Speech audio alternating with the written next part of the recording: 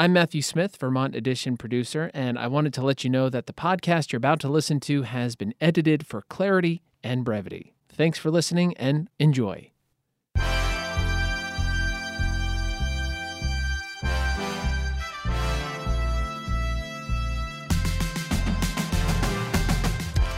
This is Vermont Edition. I'm Connor Cyrus. Today on the show, we're breaking down the Affordable Heat Act. Last year, the legislature tried to pass a similar bill called the Clean Heat Standard.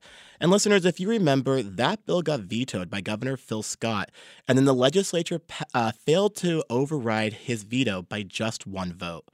Lawmakers say the bill is critical to get Vermont to reduce its carbon emissions and to comply with the state law under the 2020 Global Warming Solutions Act, which sets important targets for reducing emissions, some targets a few years away and others going out to 2050. Right now, heating or the thermal sector accounts for roughly 34% of Vermont's greenhouse gas emissions. But there's still uncertainty about how much this will cost and what this means for how people heat their homes. As Senator Bray, the lead author of the bill, stressed in the Senate hearings last week, the bill would be voluntary and a gradual change. Customer participation is voluntary. No customer is required to do anything, not switch fuels, not install a coal climate heat pump, nothing. So this hour, we'll hear from lawmakers working on the bill, the state's top environmental official, and from an Upper Valley fuel dealer and home heating system installer about what this could mean for his business. My first guest today is Senator Becca White of Windsor County, a primary sponsor of S5 Affordable Heat Act. Senator White, welcome. Hi, Connor. Thank you so much for having me. I guess this is a welcome back because you were on our show the first day of the legislative session. Yeah, with the Futures Caucus. Yes. Now, Senator White, this bill is being promoted as a way to address emissions in Vermont, meet our state's climate goals, and transition our heating off of fossil fuels. And the way to do this is to establish a bill that calls for a clean heat standard. Will you explain what this bill is and how the clean heat standard would work? Well, thank you so much for the question because I think what most Vermonters are concerned about is how we meet those Global Warming Solutions Act requirements, making sure that we reduce our carbon. So to do that, the Affordable Heat Act, which, as you described, is a transition name from the Clean Heat Standard previously, that name change wasn't symbolic. That was because we wanted to address some important concerns we heard coming from constituents. So what is the Affordable Heat Act? Well, it prioritizes energy-burdened Vermonters by helping to kickstart the availability of eligible measures, so things like cold climate heat pumps, weatherization, modern wood heating, biofuels, all with the endeavor to have more affordable heat. So it's designed to help Vermonters reduce their dependency on the high-cost, extremely price volatile and polluting fossil fuels that we see in our state. The clean heat measures that I mentioned earlier are really the core of the bill because we ask our fossil fuel dealers, the folks who are profiting off the pollution with fossil fuels, to be a part of the solution. And this isn't the first time the Vermont legislature has looked at ways we can address the thermal sector. But for me, when I look at our opportunity, this was what we heard from the Climate Council as their number one recommendation. So there's a lot I can talk about that we'll get into this hour, but I'll just note that the bill has an estimated $2 billion worth of savings for Vermonters with an average of $7,500 if you broke that out per household. And where do those numbers come from? Because I know that a lot of the discussion and debate around this particular bill has to do with how much this is going to cost. And we have heard so many numbers. And where do you get your numbers? Yeah, so my number comes from the Marginal Cost Abatement Curve Report, which was done by the Agency of Natural Resources at the bequest of the Climate Council. So to take a big step back, a clean heat performance standard is something that would be new to Vermont. And in a thermal sector, and what we've seen in the transportation sector of other states like Oregon with fuel performance standards is a reduction in cost and a stabilization of cost in cleaner fuel types. So the purpose of the bill and where we get some of those cost estimates come from, first, that marginal cost abatement curve report, and then I believe there's 9 other reports that we've done on this topic, so very well researched. And also from comparisons we see with other states who have moved forward with performance standards like Oregon, for example, where they did see a reduction in cleaner fuels. So we've gotten a lot of emails that point out that Vermont is a small state with a small carbon footprint compared to other states or countries. Jerry in Irisburg writes, instead of the state approach to addressing climate change, shouldn't there be a New England regional approach? This bill might seem like the right model to pursue, but Vermont is just such a small state to effectively impact in solving the climate change dilemma. So Senator White, how do you respond to this idea that we're just a small state and our footprint is so small in the regionally and nationwide? Well, I'm really proud to be a Vermonter because what I've seen Vermont do time and time again is clean up our side of the street. And Vermonters, unfortunately, we have the highest per capita carbon emissions in New England. So while we might be a small state, we are a part of the difficult challenge of we produce carbon per capita more than, as I said, any state in New England. And I like the idea of a regional approach. I mean, that's what we see with RGGI, the Regional Greenhouse Gas Inventory. But what I see as our opportunity as a state is to prioritize Vermonters now because the status quo isn't working. As I've heard from many constituents, the price volatility of fossil fuels has them making extremely difficult choices between food, between medical support, and between fuel. So while the carbon emissions side really motivates me, I see us as a state having an opportunity to, A, respond to our moral obligation to respond to the climate crisis, and B, to grow resiliency and be adaptable as a state in ways that we've done time and time again, or we've shown to do time and time again. So I think Vermont has a responsibility and also an opportunity in a way that we haven't in the past. Let's go to Michael in Burlington. Michael, welcome to the show. Hey there. I'm Michael Weiss. I'm a community organizer with Rights and Democracy. And I've walked through countless low-income neighborhoods where I see blankets covering windows, lining the bottoms of doors, thin plastic film protecting windows. And, I think the carbon discussion is important. The cost for the state discussion is important, but we're one of the wealthiest nations in the country. And, people shouldn't have to wear their winter coats and winter hats inside and have to decide between paying for life-saving medication or heating their homes. And a bill like this will make a huge impact on weatherizing low and middle income homes. And I think we need to really focus on that. And thank you for that call, Michael. And thank you for sharing your thoughts. Senator White, this bill focuses a lot on weatherization and efficiency efforts. Would anyone be required to do anything differently under this bill? Would homeowners face fines or fees if they don't, say, weatherize or replace oil furnaces with heat pumps? Thank you for saying that question because it's been a point of misinformation that I think has been shared widely, which is that there's some kind of mandate or requirement that individuals have to switch from fossil fuels. And in reality, if Vermonters are like me, I heat my home with oil because that's what was in my home when I moved in. I don't love oil. So I need support with the upfront cost to be able to make the switch, which is what most Vermonters need.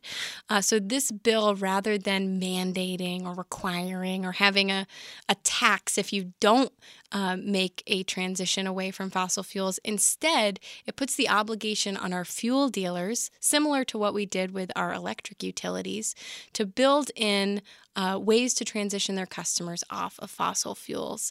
And that can play out in a myriad myriad of scenarios. Whether you are someone who needs weatherization, you might not qualify for free weatherization services. So that group of people, we would especially want to help people who fall between the crack of not being low income enough to afford to get free weatherization, but not necessarily having the income to afford some of the upfront cost, but in the long term would see tremendous savings from switching. That is the group of people that we're trying to support in addition to our lowest income Vermonters. And for folks who are concerned that this is a mandate, I mean, that's just a falsehood. Now, this bill encourages zero emissions heating like heat pumps, but it also encourages lower emissions fuels like biofuels, biodiesel, and biomass. Can you explain these fuels and why they're included in this bill? Yeah, so Vermonters will still have fuel, furnace, boilers, all of that good stuff in their basements for many years to come because of investments we've made. So for me, biofuels being a part of the mix in the bill is a way for Vermonters to transition over time, meaning you could have a blended mix of a biofuel that is lower in carbon emissions, but ultimately better than fossil fuel emissions. It's a part of the bill that we tweaked between last session to this session, in part from hearing concerns from environmental groups. We have put forward in the bill something called the Carbon Intensity Score. That looks at the life cycle emissions of any fuel type. In particular, biofuels is the one we've talked about, because not all biofuels are created equal.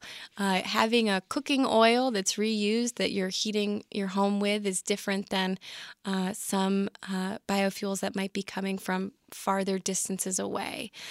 So the bill has a carbon intensity score while looking at how each individual biofuel scores there.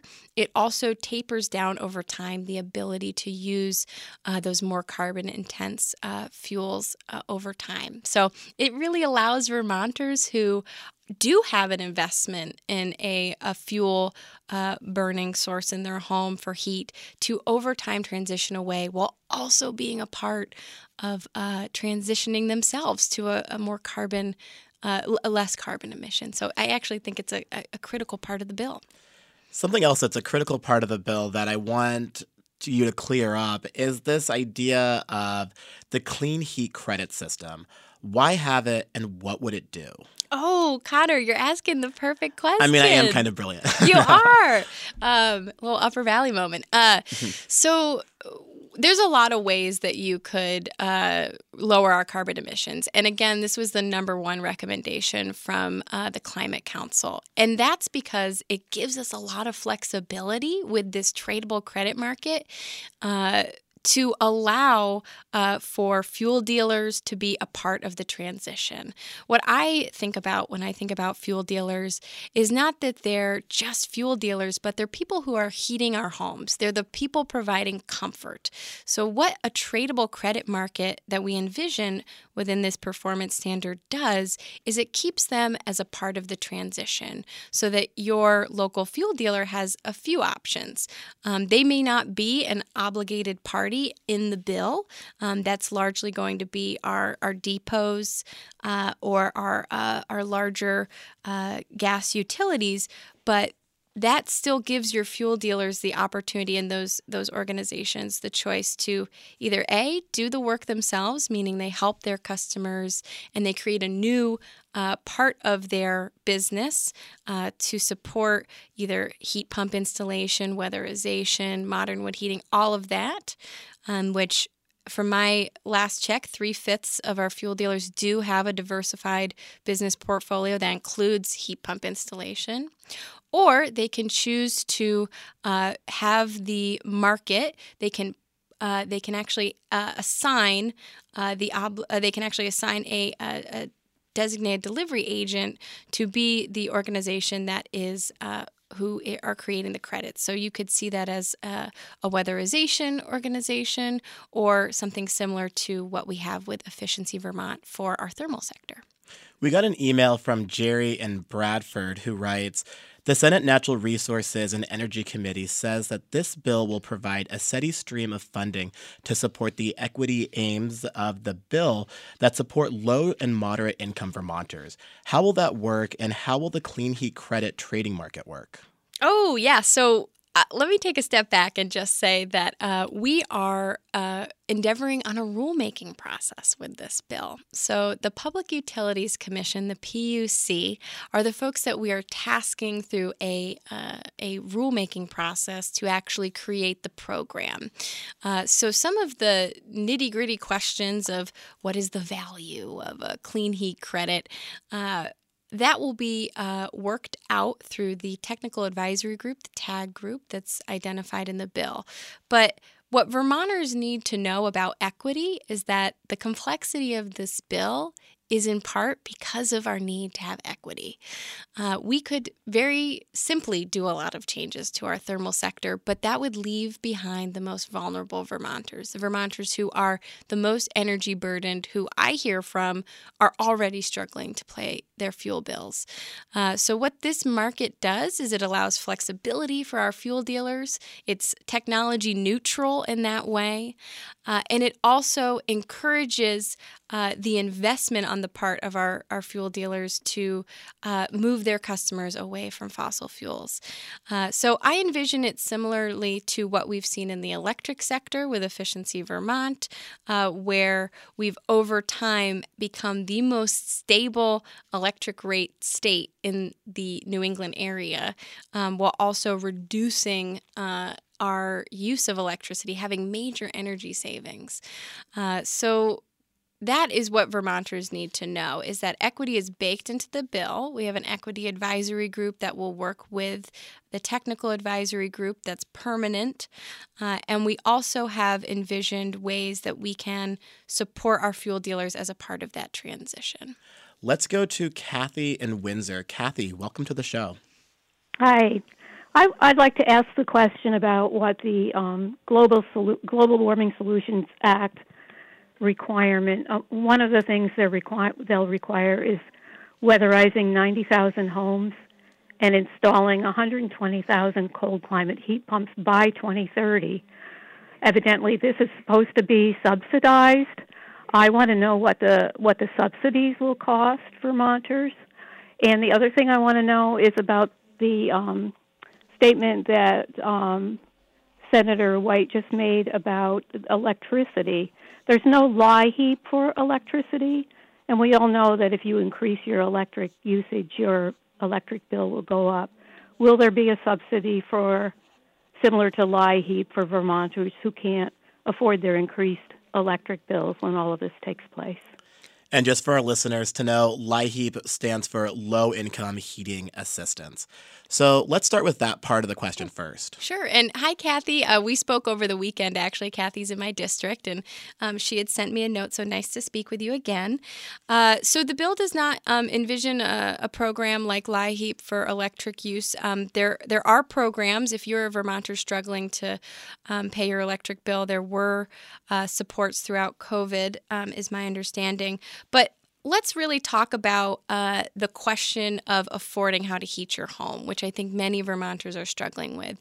And if you're keeping track of fossil fuel prices, you'll notice that it went up about $2 per gallon this last year. And I think the number we got was a 41% increase in kerosene, for example, year over year. So the unaffordable way to heat our homes is fossil fuels.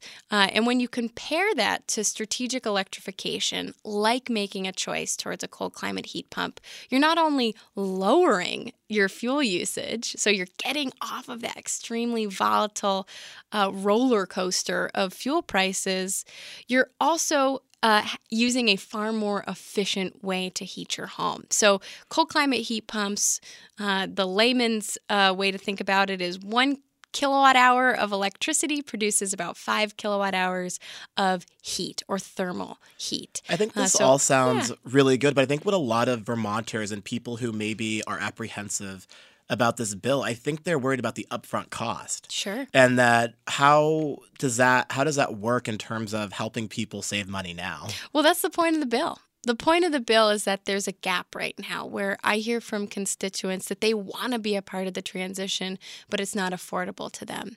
So we need to do this now because we have federal dollars coming our way, which will help Vermonters, to the second part of Kathy's question, make the transition to subsidize that work. And we also need to ask our fuel dealers who are profiting off of this type of fuel to be a part of the solution in the same way that we've required our electric utilities for decades. As a reminder, this bill would make companies that supply fossil fuel heat in Vermont begin to change their business models to sell lower carbon heat to their customers and create a marketplace that companies bringing fossil heating fuels into Vermont would have to participate in. Julie Moore is the secretary for the Agency of Natural Resources. She and the agency don't support this bill. ANR is the agency in charge of emissions reduction in Vermont and would be the one to have to implement the Affordable Heat Act if it gets passed. Secretary Moore, welcome to the show. Good afternoon. Thank you for having me. Now, Secretary Moore, before we dig into the Affordable Heat Act, can you explain to the listeners what your role is with the Agency of Natural Resources and specifically around emissions? Sure. So I'm the Secretary of the Agency of Natural Resources, and ANR provides a myriad of different services when it comes to Vermont's natural resources, from stewarding fish and wildlife to forest land to issuing regulatory permits and programs around everything from solid waste to drinking water and wastewater, but also to air pollution. And so we have a role preparing Vermont's annual greenhouse gas inventory and tracking our emissions over time. In addition, ANR has played a leading role in the Vermont Climate Council. Many of the contracted services that have supported the work of the council have been managed by the agency, and we now have a climate action office within ANR that will be tracking our implementation efforts. Now, I just want to make sure I didn't put words into your mouth. Do you and ANR support this bill? I think we share the goal of the clean heat standard, absolutely, to drive down carbon emissions associated with how we heat our homes and businesses. I think we also have concerns with how the bill is currently laid out. So is that a yes or a no? I would say it depends. The goal is absolutely one that we need to get after. Vermont does need to reduce its carbon emissions and work towards the 2050 target established by the Intergovernmental Panel on Climate Change to effectively decarbonize. Home heating and building heat in general is about a third of all the carbon emissions in the state of Vermont. So clearly there is work to be done in that space. And I think the clean heat standard may be a good approach, but the timeline and many of the unknowns when it comes to costs are challenging, and I think questions we need to have answered before we launch forward. And something that I just want to get our listeners caught up on is what would your role be if this does pass? So really, the role of the Agency of Natural Resources is one about tracking implementation and understanding progress being made towards our greenhouse gas reduction requirements that were established in the Global Warming Solutions Act. As currently envisioned, the Public Utilities Commission would play the primary role in administering the program. And then my sister agency, the Department of Public Service, would be the one who'd actually calculate the value of the clean heat credits and determine how many types of different measures are required to meet our goals. So in January, you spoke to the Senate Natural Resources Committee about the upfront costs of implementing the Affordable Heat Act. And you said at the time that the numbers you were going to use or that you used were, quote, a back of the envelope math, and that, quote, I am confident this is wrong. Some policymakers and climate activists took you to task for sharing those numbers. Vermont Digger reports that Jared Duval, a member of the Vermont Climate Council and executive director of the Energy Action Network, called your remarks, quote, inappropriately selective, improperly done, and deeply misleading. So here's the question. Now that you've had more time to talk with policymakers and stakeholders, what do you think about the upfront costs today? I stand by the estimate I offered. We have a pathways report that was developed as part of the work of the Climate Council that shows that there are approximately $2 billion in costs that will be accrued before we reach those long-term benefits that Senator White spoke to. And I really prepared the cost estimate to generate a conversation because the focus has been on the long-term benefits with no real discussion of the upfront costs. It's clear the legislature and advocates were offended by my simplified analysis. But again, I'm just trying to get that conversation started. We can't talk about the long-term benefits without understanding what this will mean to Vermonters in the near term. So, Secretary Moore, the authors of the bill say that the issue has been studied extensively, and it's really premature to give specific costs when the implementation is years down the line. Is it ethical to use numbers that you yourself said are wrong? I think it is. I think it's a starting point for a conversation. It wasn't intended to suggest that there is no cost. I don't believe that anyone thinks that the upfront costs of this bill are zero. We know that to install, as one of the callers alluded to, 120,000 heat pumps, to weatherize 90,000 homes, and to install, I think, more than 140,000 heat pump water heaters, very much comes with a price tag associated with it. There are federal subsidies that are available right now that we think will cover up to a third of that costs. But then there's 2/3 of that balance that remains. And some of that will inevitably translate into higher prices on home heating bills. And we don't fully know what that looks like, but I think we owe it to Vermonters to dig into those numbers and understand them. Now, we know that a lot of flyers and a lot of people who don't support this bill are using your numbers that you say are wrong. And I just want to dive into this just for like a little bit longer and just get a better understanding of your numbers are being used to actively campaign against this bill, something that you kind of support. Sure. So I'm just curious, like, how you justify these wrong numbers that you in using your words. Well, I think I would back up a little bit from calling them wrong. I would call them simplified. And the way I frame them when presenting to committee is I grew up in water quality modeling. That's where I started my career, and had a mentor in that space that would often say, all models are wrong, some models are useful. That's the way I'm using wrong in the context of framing the 70 cents. I also think it's useful. It reminds us that the cost for this work is not going to be zero. It's going to come from somewhere. And we need to understand what the effect will be on home heating fuel bills before proceeding. Now, Vermont has legally mandated emissions reductions it has to achieve as laid out by the 2020 Global Warming Solutions Act. What happens if we as a state don't meet those goals? Sure. There's a legal cause of action included in the bill, which would mean that someone could take the Agency of Natural Resources to task for failing to achieve the requirements of the Global Warming Solutions Act. It's unclear at this point what the court-ordered remedy would be, but could include encouraging or directing us to move more quickly, to implement programs that exist, or to develop new programs, including regulatory measures. Now, Senator White, we still have you with us, and I just want to, briefly, just have you respond to what you're hearing from Secretary Moore. Thank you, Connor. And I so respect Secretary Moore and the work that she's done. And it was disappointing, I think, as a committee to get the back of the envelope numbers, to quote Secretary Moore, because they've been used by fuel dealers to create scare tactics, where I've had constituents call me frightened that their bills are going to go up. So it is unfortunate. What I would love for us to work together on are the nitty-gritty concerns that Secretary Moore has brought up, which I think the bill works hard to address, which includes a fiscal analysis. So our rulemaking process, we don't just make a rule and it becomes a program just like that. We actually require an economic fiscal analysis in the rulemaking process. So concerns that we don't have enough data or we haven't looked into this enough, that's all a part of the rulemaking process. And in fact, ANR did this exact process with a landmark rule recently, the Advanced Clean Cars and Trucks Initiative.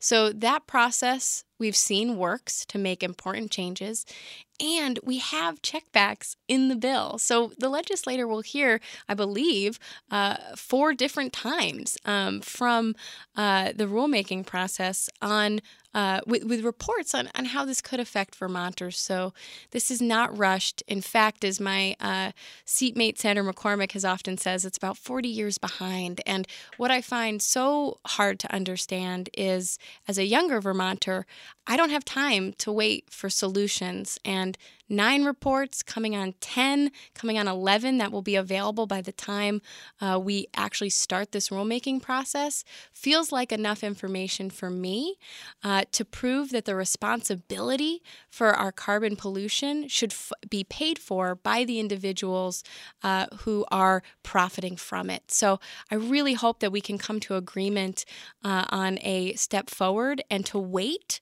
I think, is going to cost Vermonters monetarily far more, and also far more in our ability to adapt and respond to the crisis we're experiencing.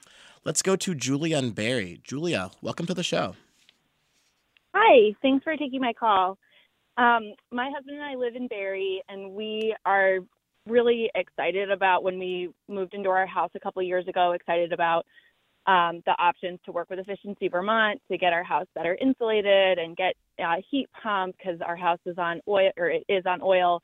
And we were really disappointed in the whole process. And I would say right now we're really critical of this bill, because just to put some numbers out there, the insulation project would have cost us $20,000, and we would have gotten maybe $2,000 from Efficiency Vermont. The heat pump, $25,000, again, about just over $2,000 we would have gotten as help for that. And so we're looking at just like huge sums of money that just regular Vermonters, we're in our 30s, we don't have tons of money, but we want to make these changes. And so I guess we're just feeling really kind of ignored from this bill, and wondering how can we stay in Vermont when we're really just doing everything we can to like go through all of these channels that we're told, like go to Efficiency Vermont, do all these things. And we don't have an extra $20,000 or $40,000 for these projects. And I don't see how this project or this. Julia, thank you so much for your call. I think we got the gist of that. I really appreciate you calling in. Senator White, let's have you respond. Yeah, Julia, you're the exact person that we're trying to support in this bill, because there are gaps right now in the status quo. There is not a robust way to fund thermal sector transitions away from fossil fuels. We only have one program called Tier 3, which supports our electric sector and switching on that side. So the experience that you're having right now is, in fact, the whole point of the bill, is to create a program that the people who are on the ground, our fuel dealers, are a part of, so that they can help you lower that cost for a cold climate heat pump or weatherization, and also incentivize you at a greater level. I'll use myself as a personal example, where before we purchased our home, we knew that the fuel bills of the home were around $3,000 a year.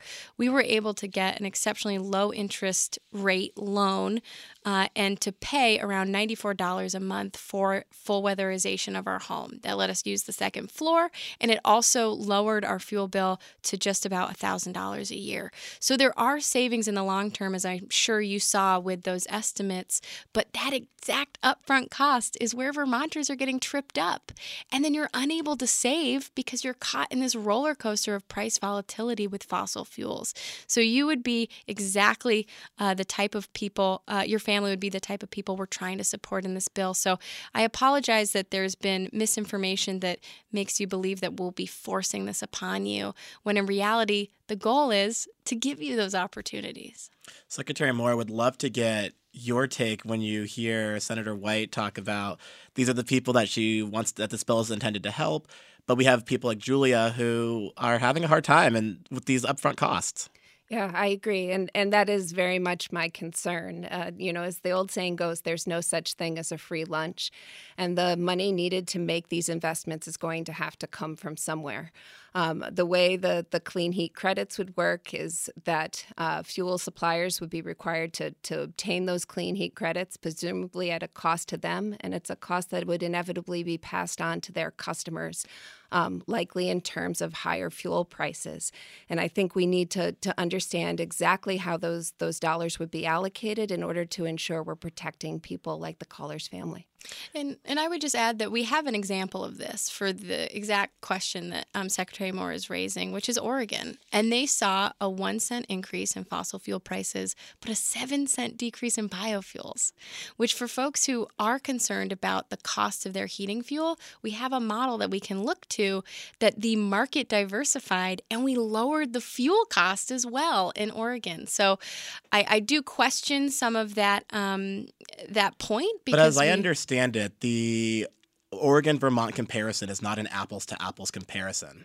Yeah, and so that is not necessarily an accurate model to say that Vermonters are going to have it's going to be not as expensive for Vermonters because we're looking at Oregon when it's not apples to apples. Sure. It is a transportation fuel program, and why I think it's an apt comparison is it's the same type of performance standard model. We use the GREET model for life cycle emissions. There's a lot of similarities to the bill, and although it is slightly different, I feel confident that through the rulemaking process, we'll be able to have a deeper understanding of the implications of this bill and look at comparisons like Oregon, where they did see savings and they did see a stabilization of their market. Let's go to the phones and let's talk to Brian in Williston. Brian, welcome to the show. Oh, thanks for taking my call. I have a question on the RECs that are proposed in this bill. The RECs were very successful in the electrical sector, and regionally we did that through the RGGI program. But we tried to move that model into the transportation sector regionally, and the whole thing blew up. And in California, the RECs have not been proven to reduce emissions. So I'm wondering, what is the evidence that this REC program is transmissible to the building sector? And listeners, REC stands for Renewable Energy Credits. Sure. Thank you for that question, Brian. And there's a couple of components to your question. The first is that a renewable energy credit market, I think, has been largely successful in our state, and it is something that we can look at as a way for us to transition our electric sector to be even cleaner and greener. We did have, as Governor Phil Scott was not supportive of, have an opportunity within our transportation sector to enter the Transportation Climate Initiative, which I believe is what you're referring to in your question.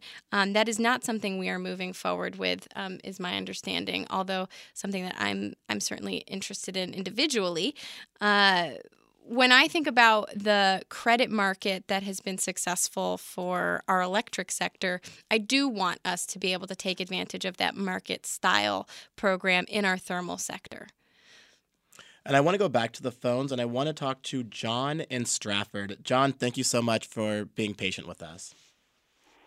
Well, thank you for having this conversation. I'm a big supporter of the need to do something about climate change, but I'm concerned about the naming of this bill and its effect on lower income and middle income Vermonters. For instance, I was looking into solar panels, but all the tax credits, which provide a big incentive for solar panels, are only for those who make enough to pay federal income taxes. And while there may be limited money from the federal government coming to make these grants, it's limited, and there's no way that you can find out information or get in line on that. Secondly, I got an old 40-year-old... Well, John, I'm sorry, we're running out of time, so I'm just going to have Senator White respond to that as quickly as possible. So I appreciate the question, John. This bill prioritizes low-income Vermonters and families first. That's a major component of the bill. And I do think that when we talk about the name change, that was a part of it. So 32% of the emissions reductions or the work that our obligated parties like our fuel dealers have to do has to go towards our low and moderate income Vermonters. And we spell that out very clearly in the bill. I now want to bring another voice into the show, and that's Rob Stenger. He's a part owner of Simple Energy in Lebanon, New Hampshire. His company delivers heating fuels like propane, fuel oil, and biofuels to customers in Vermont and New Hampshire. They install heating systems from traditional furnaces to electric heat pumps. Rob, welcome to the show. Hey, Connor. Thanks for having me. It's a pleasure to be here today. Thanks so much for joining us. And so, Rob, one of the reasons you oppose the Affordable Heating Act is because you say your customers are already leading the way on lower carbon and zero carbon heating options. Can you explain? I can. Connor, there's a movement underway, particularly in Vermont. We have just under 10,000 residential customers on the Vermont side of Connecticut River. And the biggest aspect of our company that's growing right now is in the cold climate heat pump installation sector alongside hybrid electric water heaters as well. So there's a natural progression that's been underway here for a number of years that people are transitioning to an alternate energy source and bringing those things into their homes. Hey, Rob, I think you're on speakerphone, so I'm hoping you can take yourself off speakerphone so to give our audience a clear so we can hear you better. Anyone who's filled up their car or gas pump or has taken a fuel delivery for their home knows that in the last 2 years has really seen crazy spikes in fuel costs. The pandemic, inflation, and the war in Ukraine have made fossil fuel prices even more volatile. Why not embrace a program that aims to speed up the transition away from fossil fuels and transition you say your customers already want? Yeah, I understand that, and I will tell you that it's hard to point to any single source that contributes to price volatility. The underlying transition that I spoke with is people looking to add some level of alternate thermal in their homes. The important thing to point out is that there is, like with price volatility, there is no one singular magic solution to displacing what currently exists as very reliable, very clean burning fossil fuel. And this particular piece of legislation doesn't accomplish that goal. Now, another reason you're opposed to this bill is because you say there's a labor shortage this bill doesn't address. Explain that for us. Well, that's really kind of fundamental to my opposition, and that is that we can't do this without electricians. As you said in the opening, my company is already engaged in selling and installing solar, geothermal, and cold climate heat pumps. All of those things have one thing in common, and that is the electrical trade. And there's just not an abundant supply in that particular workforce, and the development of that force is wildly expensive. I wish that I could snap my fingers and create the workforce necessary, but the fact remains is that young people are not moving into the trades like we need them to. It's a great career. There are great opportunities. We just are not seeing the numbers that we need. That's Rob Stenger. He's a part owner of Simple Energy in Lebanon, New Hampshire. Rob, thank you so much for joining us today. It's a pleasure. Thanks for having me. Secretary Moore, I saw you with a lot of reactions on your face. Let's get your response. Sure. I just want to reiterate some of the concerns that Rob shared about workforce, and they extend beyond just electricians. We know that there are currently about 770 people in Vermont that are engaged in the work to weatherize Vermont homes. But the Energy Action Network has estimated we'll need more than 6,000 people in those careers by 2030. For context, the Department of Labor is currently reporting there are only about 4,100 Vermonters that are unemployed and seeking employment. So it will be a massive shift in careers that is required to have the capacity to do that work. And I think, it calls for a healthy dose of reality about the pace of the transition that's envisioned by the Clean Heat Standard versus what is realistic given conditions on the ground in Vermont. And Senator White would love to get your response to what you heard from Rob. Yeah, what I heard Rob describe was how I feel about the bill needing energy independence for Vermonters, where we are, as he pointed out, there is no one thing that impacts price volatility. Comparatively, in our electric market, we have much more control over price and that volatility. Vermonters are being held in the status quo. We're locked in to this market that has extreme financial risks for all of us. So let me just address one final point, which is we will be transitioning off fossil fuels, either by disaster or by design. And what this bill does is it envisions a plan so that we can transition off of those fossil fuels without leaving behind the most vulnerable Vermonters. Because the customers that Rob has that are transitioning are wealthier people. And the people who are being left behind are the vulnerable Vermonters. So for me, I think the obligation remains with our fuel dealers who have profited off of the pollution that comes from fossil fuels, and they need to be partners in this transition. And while they ask for workforce money, that's the point of this bill, is to help us afford to make that transition. And I'm going to jump in and there's one more thing that I want to touch upon before this ends, and that a major sticking point with the governor last year was the role of the Public Utility Commission. And this year, we are finding ourselves maybe in the same problem with the legislature not doing oversight of, or not setting the rules itself for the role of the Public Utility Commission. Why is that? So we have 4 checkbacks in the bill as it stands. So I do believe, and this is a rulemaking process that the legislature does commonly, and it's not handing it off to the Public Utilities Commission and saying, we don't want to see it again. It's a process, and one that we do all the time, and we did. And explain checkbacks. Checkbacks would be reports that the legislature sees. What do you think? How do you think this bill is going to do as we look to the future? Well, I hope that we don't have it vetoed by Governor Phil Scott, and I do hope that we continue to see the support that we've gotten from colleagues, and that this bill passes out of the Senate and over to the House side, where, again, this is a process. And I'm so thrilled that you had us on to talk about the Affordable Heat Act, because as a younger Vermonter, as someone who grew up in a low-income situation, this is the type of innovative legislation that we need to transition off of fossil fuels. We're going to have to leave it there. I want to thank my guests. We had Senator Becca White of Windsor, one of the sponsors of the bill. Thank you so much, Senator White. Thank you, Connor. We also had Julie Moore, Secretary of the Agency of Natural Resources. Thank you so much for joining us. Thank you.